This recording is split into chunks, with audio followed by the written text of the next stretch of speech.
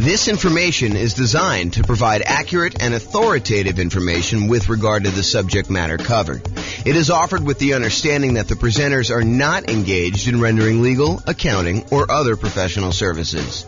If legal advice or other expert advice is required, the services of a competent professional should be sought.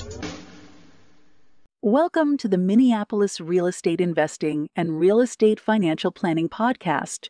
Learn all about investing in real estate in Minneapolis, Minnesota, with a combination of real estate financial planning and modeling with numbers specific to Minneapolis. Plus, syndicated, more generalized recordings of live and pre-recorded real estate investing classes, not all of them specific to Minneapolis. Be sure to stay tuned after the podcast for a message from our sponsors.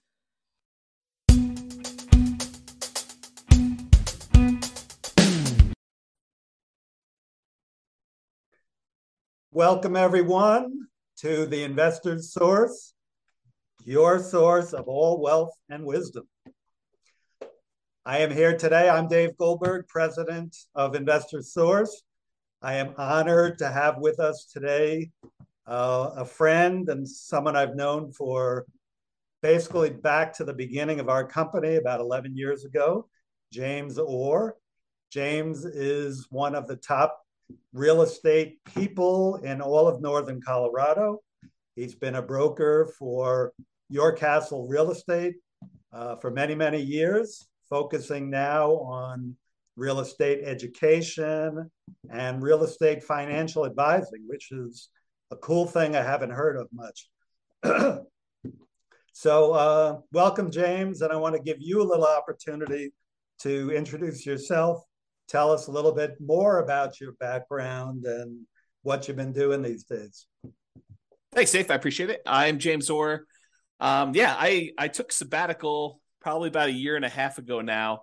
Did sort of like a test retirement from real estate brokerage, and it turned into more of a full-time retirement sort of thing. But in my spare time, I'm working on our software that does financial modeling of real estate investments for like mom and pop landlords, primarily. Like, how long will it take you to acquire the number of rentals you want, and how risky is the strategy you're considering versus another strategy. And so in my spare time, in my quasi-retirement, that's more of what I've been doing lately. So yeah, thanks for having me on. Oh, great to have you on. And I listened to one of your most recent seminars, podcasts, and just a wealth of information about different ways to invest in real estate, especially with changing market conditions. And I've always been impressed by your mastery of some of the creative ways to purchase real estate and your real strength and analysis of deals and of portfolios. Really good stuff to have when you're an investor, to really know what you're doing and know all the numbers.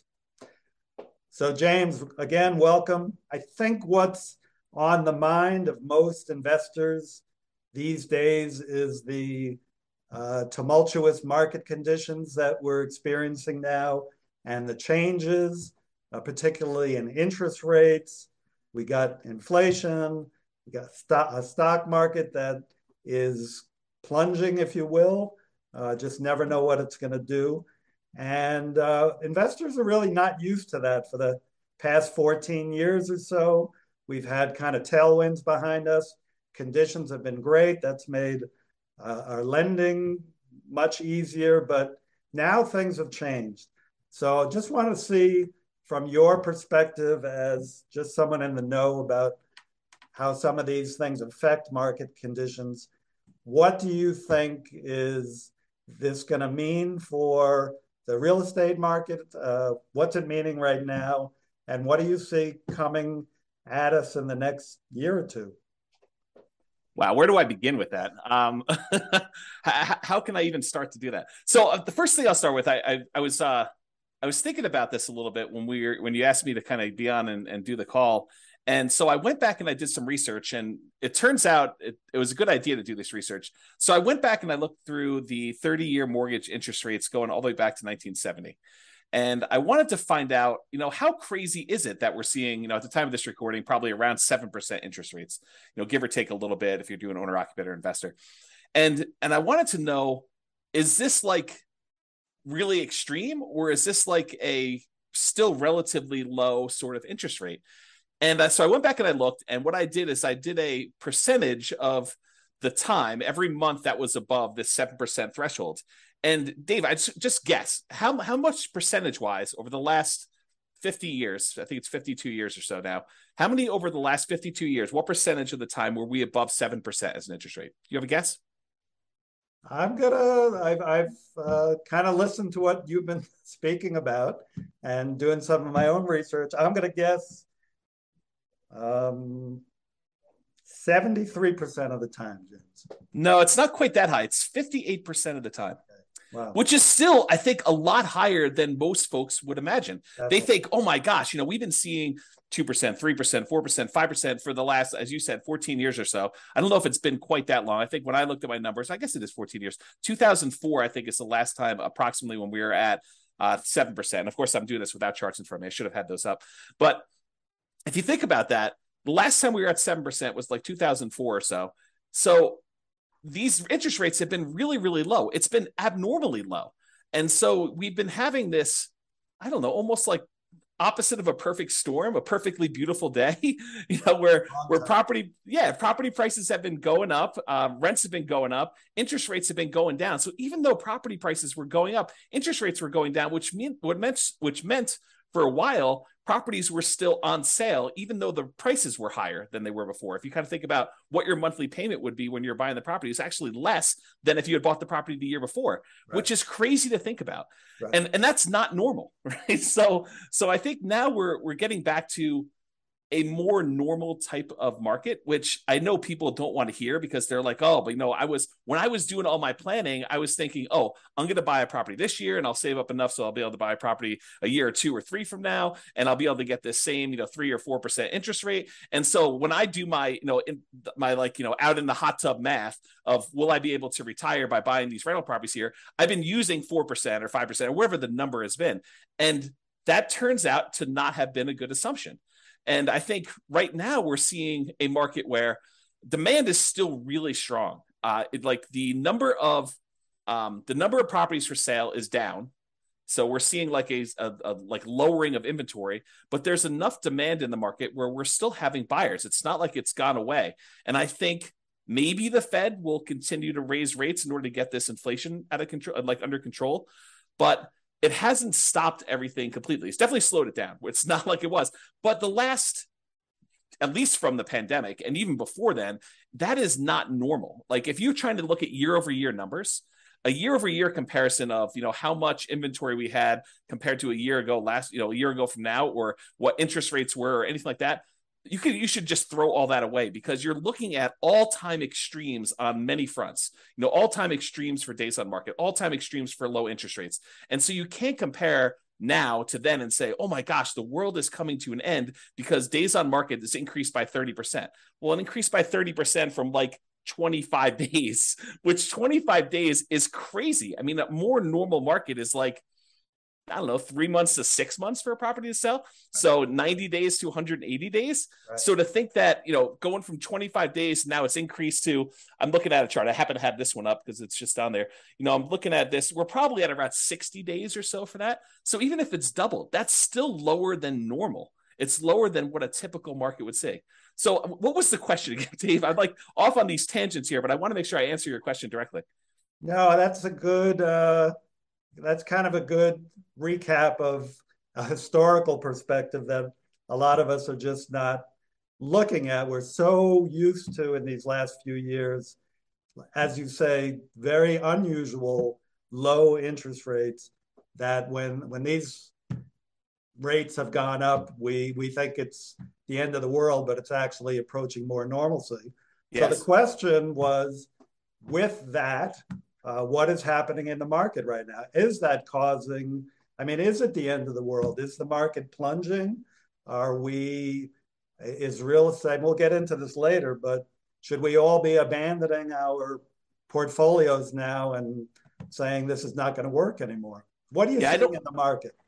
I don't think it's the end of the world. What I'm seeing in the market is inventory is down. It's so the number of new listings is down, but we're not selling as many as quickly as we were before. So the inventory is actually increasing. And by the way, I think this is localized. So I'm talking primarily about Northern Colorado, although I think it does apply to a lot of other markets as well. But we're seeing overall fewer sellers wanting to sell. And I think that trend is going to continue. And here's why I think that trend is going to continue. If you think about all the sellers that bought properties and they locked in these ridiculously low, in retrospect, interest rates, I think the last interest rate I got was like 2.25 on a 30-year loan, which is insanely low. Now, the chance of me going out there and selling that property and losing my 2.25% interest rate is almost zero. It would take some type of extreme motivation for me to want to get rid of that interest rate, because it's almost like free money, right? If inflation is normally, I don't know, 2 to 3%, and your interest rate is 2.25, your actual interest rate is lower than what inflation is.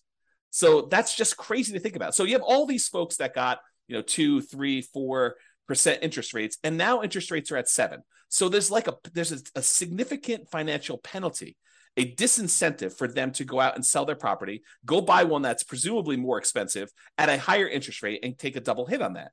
So I think that's one of the reasons why we're seeing fewer sellers sell their properties on the market. We're seeing just a lack of new listings coming on. So I think that's one of the reasons why we're going to see that. And that I think will continue for a little while. And no one knows. Maybe the Fed chairman knows sort of what he's thinking, but I don't know. Like, no one really knows what they're going to do with interest rates. There's speculation that they're going to continue to raise rates if we see inflation still continue to be above where they're trying to get it at. And they've stated publicly that they want their interest rate to be around 2%, and it's been whatever it was, 8% or something crazy. So they need to go down quite a bit. And so one of the levers they kind of pull on in order to adjust inflation is they raise interest rates to try to slow down the economy. And that may hurt. I mean, that may really punish a lot of folks in the economy. We're seeing prices of things go out of control, which is what the inflation is measuring and how they're trying to get it under control. But they're really trying to push those rates up in order to get inflation under control and get the economy there. But that may slow down things quite a bit. So all the buyers that were struggling, affordability is at like all-time lows. We're seeing prices go up really, really high over the last few years. And now with a combination of those and the really high interest rates, affordability, which is a measure of both those things, it's basically how affordable is a property based on the current price and the current interest rates that they can get on those. So affordability is like way, way down. And so you have a lot of folks that are priced out of buying houses, and they're really struggling to do that. So you take a big pool of the market that you used to have there, and you kind of pull that aside. Now, one of the things that is helping us is, unlike the 2007, 2008 sort of period where it was really, really easy, the availability of financing was at like all-time highs. We were trying to like encourage the economy by allowing almost anybody who wanted to get a mortgage to get a mortgage. So that was way up. It has not gone up. So this is very different than 2007, 2008. The availability of mortgages is really, really low right now, a very safe place to be for making loans. But I don't know, you've got these kind of factors of sellers not wanting to sell, so fewer properties available for sale, but you still have some demand for people who want to go buy properties, except they're kind of forced to do it at these high prices and these really high interest rates, which hurts a little bit to be able to do that. I don't think you're going to see a lot of motivated sellers, at least in the short term. And one of the reasons why I think that is, you've got all these folks that they bought 1 year, 2 year, 3 years ago, and property prices have gone up 5, 10, 15, 20% in that really short amount of time. So even if they're motivated, they could go out and sell their property with a real estate agent and be out of it without having to be upside down or any type of really crazy motivation. So I don't think we're going to see a lot of motivated sellers in the short term, at least. That may change. I mean, who knows? Do I think prices are going to go down? Maybe. I mean, is it unreasonable that if you've had a roller coaster going up like really, really fast and gaining 5, 10, 15, 20, 25% in value over the last few years, that it kind of overshoots a little bit and it kind of has to come back down a little bit? Yeah. Do I think they're going to go down really, really low? No. And I think part of the reason why is inflation. If you think about what it costs to build a house, all the materials that go into it, the plywood, the sinks, the light fixtures, the windows, all those have significantly gone up in cost. And so there's a semi-hard floor as to how low prices can go based on what it costs to rebuild that property. And so I think we're going to see prices. I should also say, to start this off, and I probably should have started with this, I have no idea what the future holds. I am horrible at predictions. Yeah. I don't know. I don't have a crystal ball. I can't tell you what's going to happen. And I think the real answer to this is you should be thinking more than short term. I think if you give a long enough time horizon, I think everything looks like it's smoothed out, right? Like you see a little up and down in the marketplace. I think overall, over a very long period of time, real estate tends to keep pace with inflation. And so if you think about that, slow and steady over a very long period of time, real estate tends to go up in value. And so if you think about it in terms of a much longer perspective, I think that's reasonable expectation. Now, if you ask me what's going to happen in a year or two, I don't know, Dave. I really don't. I can't predict what's going to happen. If the Fed keeps seeing inflation being really high, I think they're going to keep raising rates. And if you're wondering how high it can go, it's been to 18. That was in the 80s, 40 years ago. Right. Doesn't seem unrealistic. Right. If they really need to get things under control for it to keep going up until we scream, okay, uncle, we're gonna stop inflating prices and have it be a little bit more normal. So yeah, very good. Yep, great points there.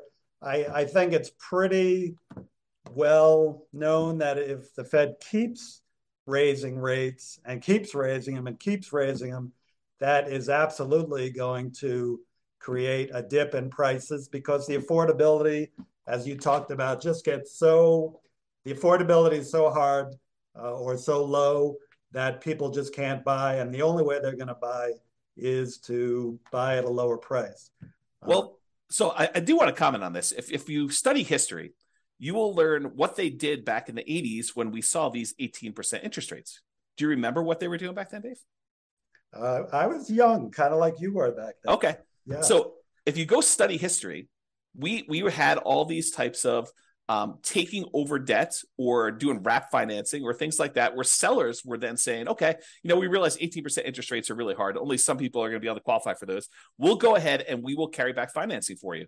And if you've got a seller who has a 3%, 4% loan, and they have a bunch of equity, maybe they're willing to do wrap financing where they say, okay, we'll accept payments of whatever it is, $1,800 a month on this particular house, and we'll carry that for 2 or 3 or 4 or 5 years or whatever the period of time is. And I'll make payments on my underlying 3% financing rate, and we'll just keep that there until you go buy a property. And so I think there are solutions to that, which may, help slow down stuff. This is like the tools that come out in your toolbox. When the market got really, really hot and we saw these multiple offers, real estate agents switched to having certain types of tools we use in these extremely hot multiple offer type markets. And those are going away. I mean, they're not completely gone. We still see occasionally multiple offers, but they're not as prevalent as they were a year ago or 2 years ago. But now maybe we're switching over to this wrap financing, loan assumption. You find an FHA loan if you're an owner occupant, you want to buy a property, move in there, live there for a year, and then convert it to a rental. Strategy like that where you kind of go do that. I mean, you can go take over existing FHA financing at the old 3.5%, 4% loans. And so I think there's enough of those out there that's an opportunity for some investors, depending on what stage of their career they're in. Yeah, I'm glad you brought that up because I know that's one of your specialties. As I mentioned, the creative financing. I think in the last number of years, the market has been so hot that sellers have had the hammer, and buyers with some of the creative ideas you're talking about, assuming mortgages, wrap financing, lease options. I don't know if you mentioned that yet, but I know you would. They just haven't been as much in demand because, again, sellers have had the hammer, and those are really more buyer tools. But now with rising interest rates and the other market forces, we're coming to more of a balanced market between buyers and sellers, where some of these tools used by buyers can come into play. So it's great to hear about those. That kind of leads to the question of, so let's make the assumption rates are going to continue to rise. Yeah. Does that mean do you think the real estate market is going to die then, or is there still opportunity for investors out there, starting with some of those tools that you mentioned, and maybe you can get a little deeper into some of those too? Yeah, I do think there's less opportunity. I don't think the real estate market is dead.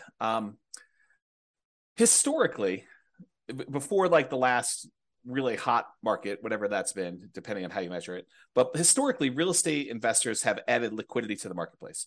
So if you think about a seller that has had a hard time selling, it's typically the real estate investor that comes in, solves whatever problem that particular seller is facing, whether it's the property needs repairs before they can actually sell it retail and get a loan from a traditional retail buyer, or they need to sell very, very quickly, and so there's not enough time for them to do it. But like all the problems the seller has typically had, historically, what a real estate investor has done is they've come in and they've added liquidity to the marketplace and solutions to those particular problems.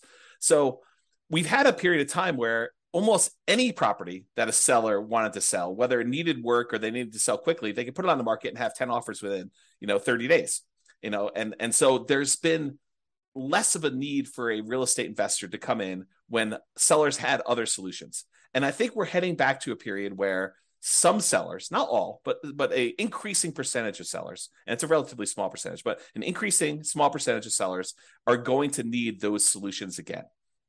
And now the other thing that's kind of interesting is we as individual mom and pop, real estate investors are not the only people in this space anymore. There are large companies that are doing these iBuyer programs where they'll come in and they're advertising very heavily, and they'll come in and they'll buy a property and they'll immediately put it on the market and resell it or something like that. But I do think that there is room for mom and pops to come in and offer niche solutions, especially markets where these iBuyer type companies are not in. So I think, yes, in the more traditional sense, all these creative solutions and trying to buy properties at a deep discount where they need to come in and do work and they have enough room in there to hold the property for 3 or 6 months or whatever it is in order to get the property sold, and opportunities to use money like yours in order to be able to go buy and fix and flip properties. I think those solutions are still available, and all the creative ones are available as well. And then I think the like meat of the market, because I think just looking at the numbers, there are more mom and pop landlords, people that are buying properties for long-term rental, than there are people doing fix and flips. I think the numbers are skewed more toward buy and hold. And you could correct me if I'm wrong on that, but that's my gut feeling in the marketplace. Is just number of transactions that happen based on one or another. So the question that becomes, are mom and pop landlords, people that are buying properties to rent out, are they have an opportunity in our upcoming market if interest rates stay where they are? And I think yes, but there's a whole bunch of caveats to that. Number one is you have to look at the investment more than just cash flow. There's a school of thought. There's a large group of people out there that believe that cash flow is everything, and that you don't buy a property unless it has cash flow. And that's the only reason you buy a rental property.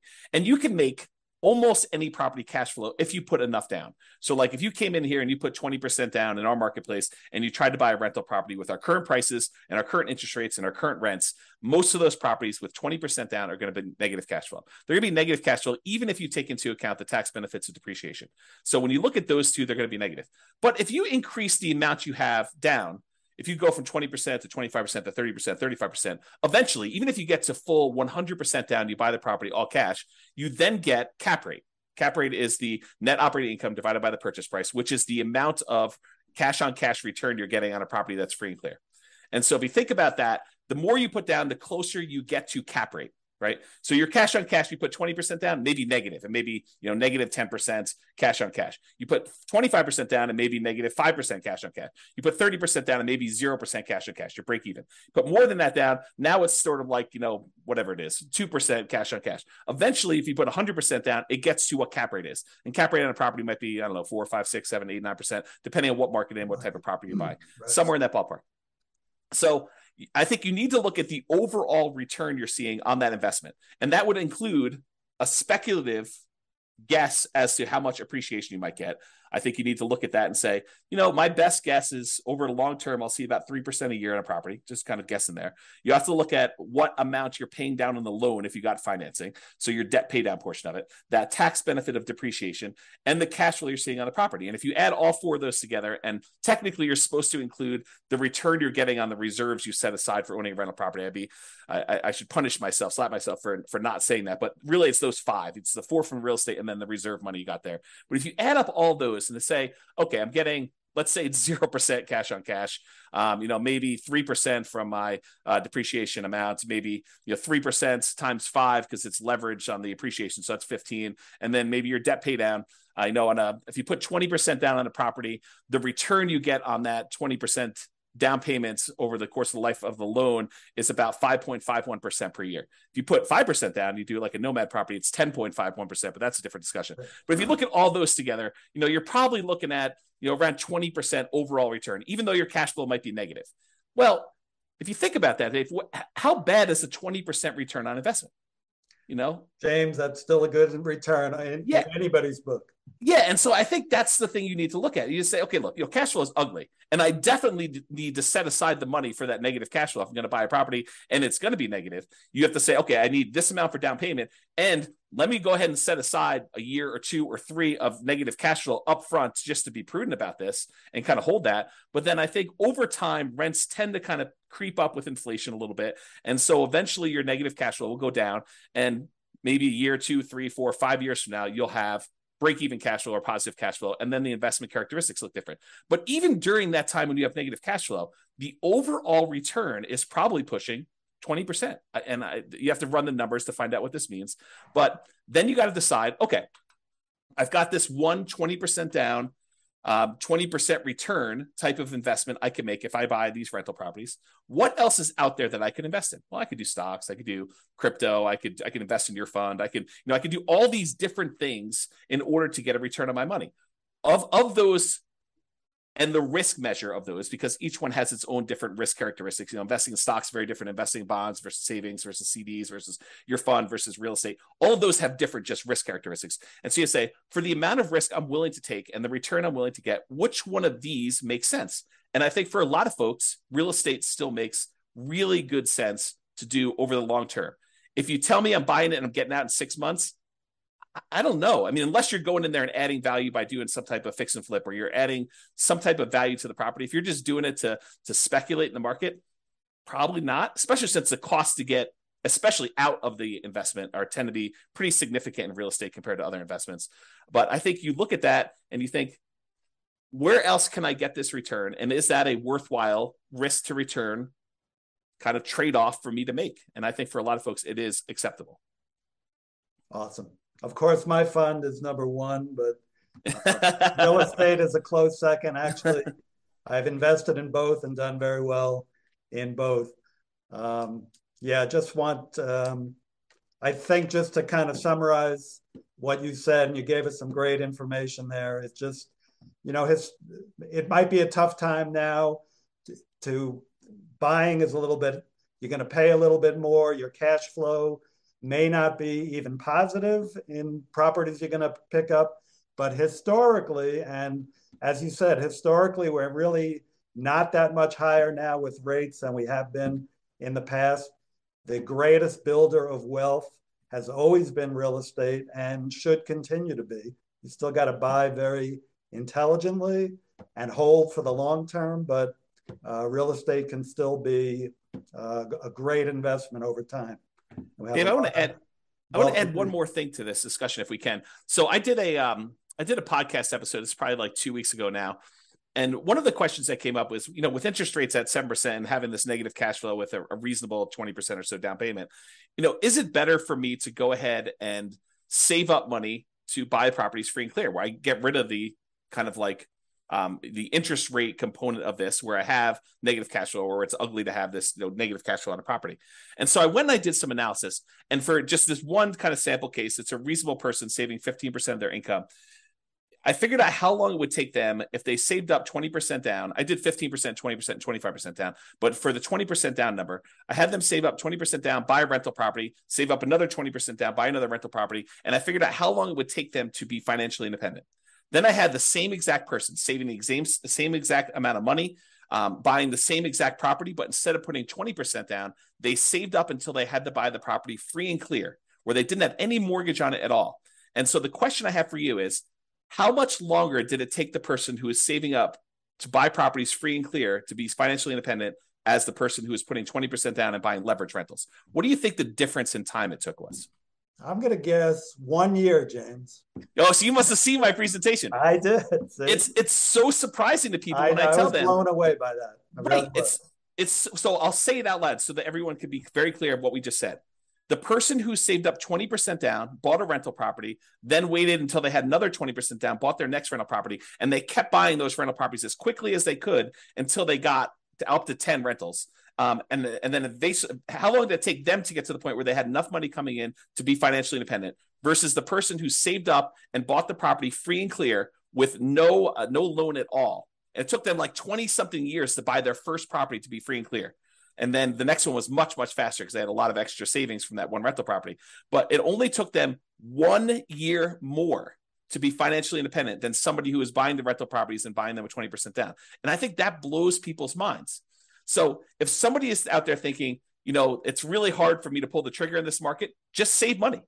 Invest in something else, invest in your fund or invest in stocks or whatever makes sense for you in the meantime, while you're waiting to save up your money. And then when you're ready to buy a rental, whether that's buying a property that's free and clear or buying a property with 50% down where now it does cash flow, or 30% down, or whatever the numbers make sense. But don't stress out. It's not that much longer for you to be financially independent if you take your time and you save up and you buy these properties free and clear. And the risk dynamics of a free and clear portfolio, very different than the risk dynamics of someone putting 5% down or 20% down or 25% down and buying rental properties. So a lot of good points there for people think highly leveraging is the way to go. And I'm not going to poo-poo that because I did that. But I've also done the strategy of buying and paying down properties and having them free and clear. And that for me and other investors I know has worked really well, getting properties paid off.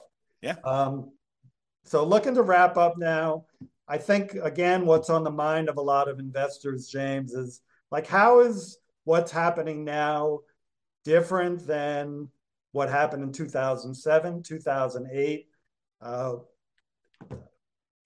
would you describe what's different? I mean, you started explaining that already, that, conditions are different now, but maybe you can wrap up with that. Do you think we're heading into another 2008 or are things different now that we're not going to see a crash and maybe more of just a leveling out of the market? Yeah, so I can't predict whether or not we're going to see a crash or a leveling out. I really don't know. And I would have thought, if you had asked me, like right when the pandemic was hitting, what was going to happen in the real estate market, I would not have predicted it's going to go up, whatever it is, 30% in 3 years or something like that. I would not have thought that at all. And so my prediction skills are very lacking. I will tell you, looking at the numbers, the real estate market is very different than it was in 2007, 2008. So the number one thing I can think of off the top of my head is the availability of credit to people with questionable credit scores is very different. Like, we were giving loans to almost anybody who wanted a loan at that point. And we were giving a lot of them, nothing down or, 3%, 5% down loans to people that probably shouldn't have been getting loans at all. And then on the back end of this, we were basically packaging those up, calling them A+ type of loan products and selling them, securitizing them on the market, which was another issue altogether, because then we had all those fail and it kind of compounded. Derivatives and things like that. Yeah. And so I think that's very different than we saw before. I don't remember seeing us have this massive of a run up leading into 2007, 2008. And we have here. So a lot of the folks that bought a property, even 2 or 3 years ago, they've got a huge cushion of equity. In fact, if you look at how much equity we have now in our properties as a whole, like this, the whole country, I think we're at all-time highs. I think the amount of equity we have sitting in our properties right now is at all-time highs, which was not how we were in 2007, 2008. And so the question then becomes, well, how does, having our credit criteria, the availability of credit to people, be really, really low and have really good underwriting standards for those that are trying to get loans. So that's a much safer position than we were, that many years ago. And the fact that a lot of people that were motivated to sell before, that, if they needed to sell, they probably could still sell and actually break even or come out of it with a little bit of profit in it, that they'd still have this or be able to borrow against it if they need to kind of hold on to some stuff. Having that be different, what impact does that have moving forward, even if rates get much higher than they were in this kind of like pre-2007, 2008 period? And I think that that's going to make a big difference. I don't know if it's going to save us from whatever might happen. I mean, because I'm sure we could screw it up if we wanted to, right? There are things the Fed could do.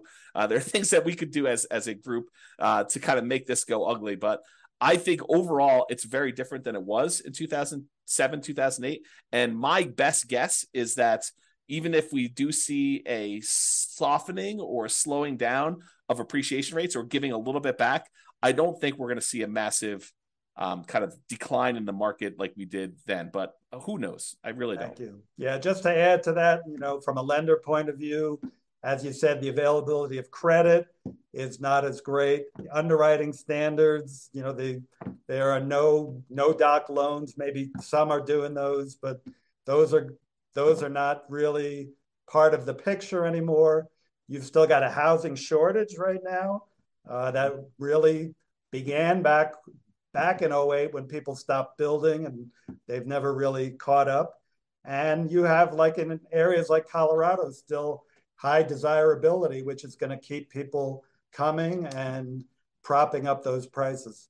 And, as you said, people who have low interest rate mortgages and they're looking to sell, they're not going to drop their price too much and go into a higher rate mortgage for what they're going to potentially buy if they've got this 2 or 3% mortgage on a house that they're in right now.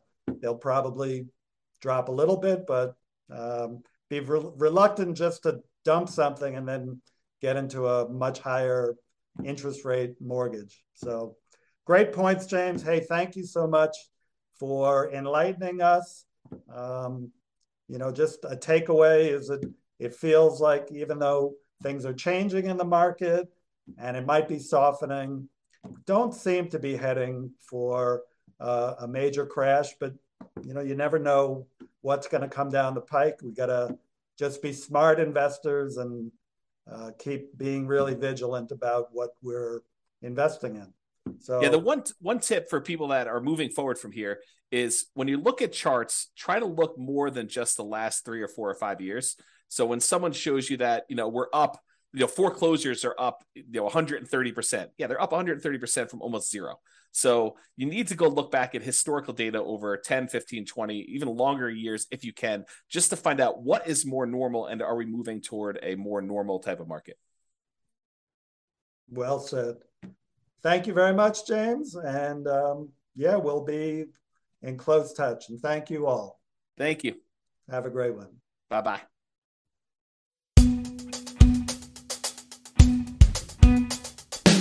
With home prices up, mortgage interest rates up, and rents up, but not quite enough to counteract the higher prices and interest rates, cash flow on rental properties in Minneapolis is harder than ever. Book a call with the Real Estate Financial Planner to apply our proprietary 88 strategies to improve cash flow on your rentals. See the show notes for a link to schedule your call and improve your cash flow today.